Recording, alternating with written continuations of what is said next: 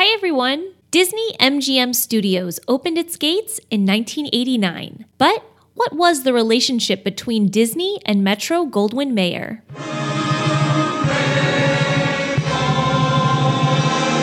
The official relationship between Disney and MGM started in 1985 when Disney gained access to the rights to the MGM logo and library for a new park about the movies it was developing. Having the reputation of MGM behind it, Disney would really be able to sell the idea of being a real working studio that also just happened to be a theme park. Unfortunately, though, the relationship between MGM and Disney wasn't all glitz and glamour. The owner of MGM at that time, Kirk Kerkorian, felt that Disney was getting away with a license to their content for a very modest amount. More problems arose when Disney began to make feature films at Disney MGM Studios. In an article from Variety magazine in October 1992, it was reported that Disney shot several minutes of Beauty and the Beast and scenes from Honey, I Blew Up the Kid on the Florida lot. Disney applied the Disney MGM logo and name to the productions. MGM sued Disney over the licensing agreement. However, a Los Angeles Superior Court ruled in favor of Disney to continue using the branding for productions on the lot.